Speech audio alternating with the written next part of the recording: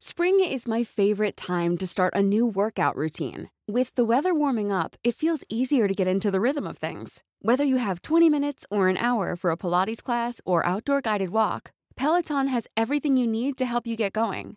Get a head start on summer with Peloton at onepeloton.com. Even when we're on a budget, we still deserve nice things. Quince is a place to scoop up stunning high-end goods for 50 to 80% less than similar brands. They have buttery soft cashmere sweaters starting at $50, luxurious Italian leather bags, and so much more. Plus, Quince only works with factories that use safe, ethical, and responsible manufacturing. Get the high-end goods you'll love without the high price tag with Quince. Go to quince.com/style for free shipping and 365-day returns. Hey there, it's Michelle Norris. I'm host of a podcast called Your Mama's Kitchen. When I travel, I'm usually looking for a way to find a taste of home when I'm not at home. And one of the things I love to do when I am at home is entertain. And Airbnb allows me to do that. When I was in California recently, I rented a house that had a great kitchen. And when we were sitting around the table, we're all thinking, we're in someone else's house. Someone could be in all of our homes as well. If you have a home, but you're not always at home, you have an Airbnb. Your home might be worth more than you think. Find out how much at airbnb.com/host. Hello, chickens. This is the fabulous Adam Richard, and I have a theory.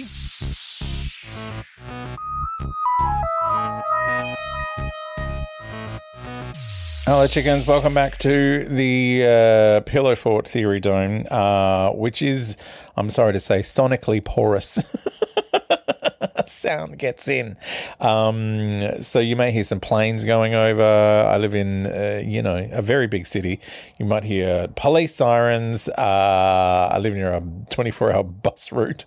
So you could hear a bus going past. Like there's a bus stop outside. So there's going to be all sorts of stuff. It's there'll be banging of things. Like it's noisy here. And it's taken me all week because I've been trying to avoid construction. But I would like to give a big shout out from here in the Pillow Fort Theory Dome. Oh my God, I can't speak. To Isaac, who is a new Patreon, a patron at Patreon. Anyway, new Patreon member, a new theoretician. So please enjoy the comic strip adaptations, recaps. We've been doing Children of the Revolution, and we'll have the next couple of chapters on the 14th Doctor comic strip, which is bridging the Power of the Doctor with the 60th anniversary episode, and apparently it takes place in an hour. There's an hour between those two episodes, and Russell T Davies has said that it's all going to happen in the comic book. Also, a huge shout out to Kendall for becoming a theoretician. Kendall was already a Patreon subscriber, but obviously just wanted to get her hands on those comic book stories. There's also some Big Finish episodes for the theorist tier members. I can't speak English. I've had a lot of painkillers and my leg is in prison. I'm referring to the leg brace that I'm wearing, which I have to have I have to have a fully straight leg until the end of the month. And I'm calling this leg prison. I'm in leg prison. Anyway, we were watching An Unearthly Child, not The Unearthly Child, An Unearthly Child, which of course refers to Susan. Ian and Barbara have turned up to the Todders Lane junkyard, and I had a theory that maybe the reason Barbara was freaking out and thinking that they were about to meddle in something that shouldn't be meddled with is that there was a perception filter somehow on the TARDIS, and I'm thinking maybe it's somehow tied in to the chameleon circuit, but I will get onto that in a later episode. But there was a lovely message from James, who wrote one of his beautiful little scenes, imagining how my stupid theories fit into the show. And it says, sometime later, the TARDIS crew were reminiscing about how they met. What I don't understand is how we couldn't see the TARDIS properly, Ian said.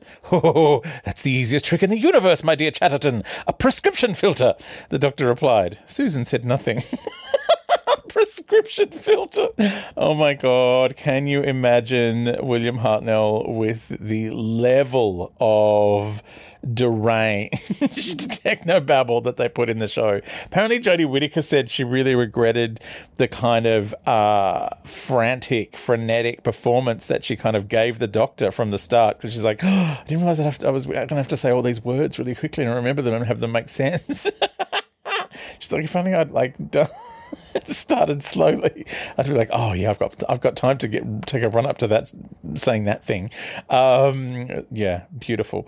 So Ian and Barbara have turned up at the scrapyard. They start looking around with electric torches in the dark, in black and white, which makes it more spooky for some reason. I don't know why. Black and white seems darker and spookier. Maybe because like the lack of colour makes it feel like it's really late at night. Like it's just, you know, when it's just you stand in moonlight and everything looks like it's black and white. Anyway, Ian trips over and drops his torch, and he doesn't have any matches, so they just start calling out for Susan. Susan! Like, it's a weird look, standing around a junkyard calling out for a teenage girl. She's nowhere in the scrapyard, obviously. And that's when Barbara finds the police box. And it's weird because it's gigantic and it takes up almost the entire scrapyard, and they haven't noticed it. Perception filter. Because the perception filter doesn't work if you're looking directly at the thing. It's like, oh, there it is. So Ian feels the TARDIS, and then he gets Barbara to feel it. And it's like, oh, it's vibrating. And it's like, it's alive. I did not know, like, it was that was part of this. Like, I've forgotten that this was part of the episode. I forgot the noise that it made, and that it was weirdly vibrating alive. It goes all the way back to episode 1, this business. So Ian goes around the back. It's like, it's not connected to anything. And then they hear someone approaching, so they go and hide. And it's the Doctor. I mean, we don't know it's the Doctor yet because it's the first episode, but we know it's the Doctor because we've watched other ones. We're watching this after the fact. So the Doctor's wearing his hat and his scarf. I've got a dolly of this Doctor. He's cool. And he gets a key out to open the door. And then they hear Susan say, "There you are, grandfather." At which point Ian and Barbara pop out of hiding and they go, "Oh, we're looking for Susan." And the Doctor tries to dissuade them from going in the police box. And then he gets excited about a picture frame that he finds in the junkyard. "Oh, I didn't know that was there." Barbara says, "We saw Susan go in to this junkyard and not come out, and they're concerned." And Ian's like, "If you don't show us what's in the police box, I'll get a policeman." And Ian yells out for Susan, and he just yells at the police box. He's like, "Susan, are you in there?" Susan's like, "What are you doing out there?" And Barbara bursts into the TARDIS, followed by Ian and the Doctor. And they're flabbergasted because it is so much bigger on the inside. It's the first time. This is the first time it's ever happened. Like, outside, it's dark, it's cramped, it's scary. Inside, it's the whitest, brightest place you've ever been. It is amazing. So they're very, just eyes boggling. And Barbara's like, is this where you live? And the Doctor's like, "I don't have to discuss my private life." Oh my God. Ian wants to understand why it's bigger on the inside because he walked all the way around it. He knows. The Doctor has some filament thing that the console needs, so he plugs that in, and Ian's like, "Oh, it's an illusion." And the Doctor's like, "No, I mean, you can fit an entire city in a living room, can't you?" And they're like, "What?" He goes, "Via television." And they're like, "Oh." He goes, "So it's not impossible for this big thing to be inside that small thing?" I'm like, this is almost as good as the time that the Doctor explained to Leela, the Fourth Doctor explained to Leela how you could fit the large TARDIS inside the small exterior, and he gave her a box, and there was another box over there, and he's like, "Which one's bigger?" And she goes, "Well, still that one over there." He goes, "But which one looks bigger?" And she goes, "Well, this one, because it's up close." And he goes, "Well, what if you could fit that one inside that one?" And she's like, "That makes no sense." And it's like, "Yeah, because that dimension is over there." And anyway. And the Doctor says to Susan, "Look, they've seen the ship. They'll tell everyone now. And then Susan explains that it's called the TARDIS, that it can go anywhere in time and space. And Ian's like, oh, you're treating us like children. And the Doctor's like, well, the children of my civilization would have been so insulted. Then he says he and Susan are cut off from their people and he doesn't enjoy this century. But Susan obviously was mad for it. Susan tells the Doctor that humans reject things they don't understand, that Barbara and Ian are nice. They try to leave, but Susan says the Doctor's not going to let them. Ian says it was one of these buttons on the console, and he starts like looking around for the door control. And Susan's like, don't touch it, it's live. And Ian touches the console. He gets zapped and collapses on the floor. And the Doctor's like, if I let them go, we have to go too. Otherwise, we'll be an exhibition. And she's like, oh, I don't want to leave the 20th century. So he told you she loved it. And the Doctor's like, oh, if they go, you can go with them. Then he starts fiddling about with the controls, and then the TARDIS takes off. They all fall over.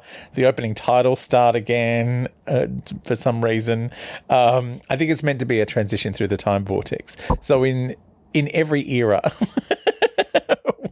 The opening credits is the time vortex, I guess. Then on the monitor, the scanner, as they call it, is this rocky wasteland, and the Doctor blinks and looks a bit confused. Barbara and Ian are unconscious on the ground. She's in a chair, he's on the floor, and then you see the shadow of a person wandering up towards the police box in the barren wasteland. That's the end of the episode. Next episode, Cave of Skulls. Oh.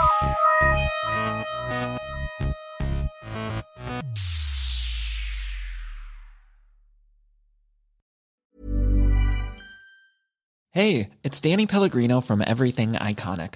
Ready to upgrade your style game without blowing your budget? Check out Quince. They've got all the good stuff, shirts and polos, activewear, and fine leather goods, all at 50 to 80% less than other high-end brands. And the best part?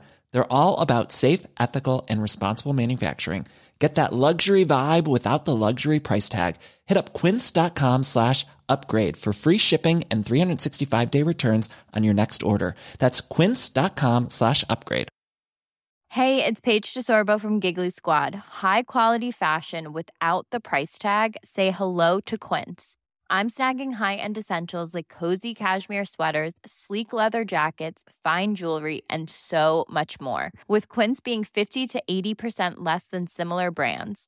And they partner with factories that prioritize safe, ethical, and responsible manufacturing. I love that. Luxury quality within reach. Go to quince.com/style to get free shipping and 365-day returns on your next order. Quince.com/style.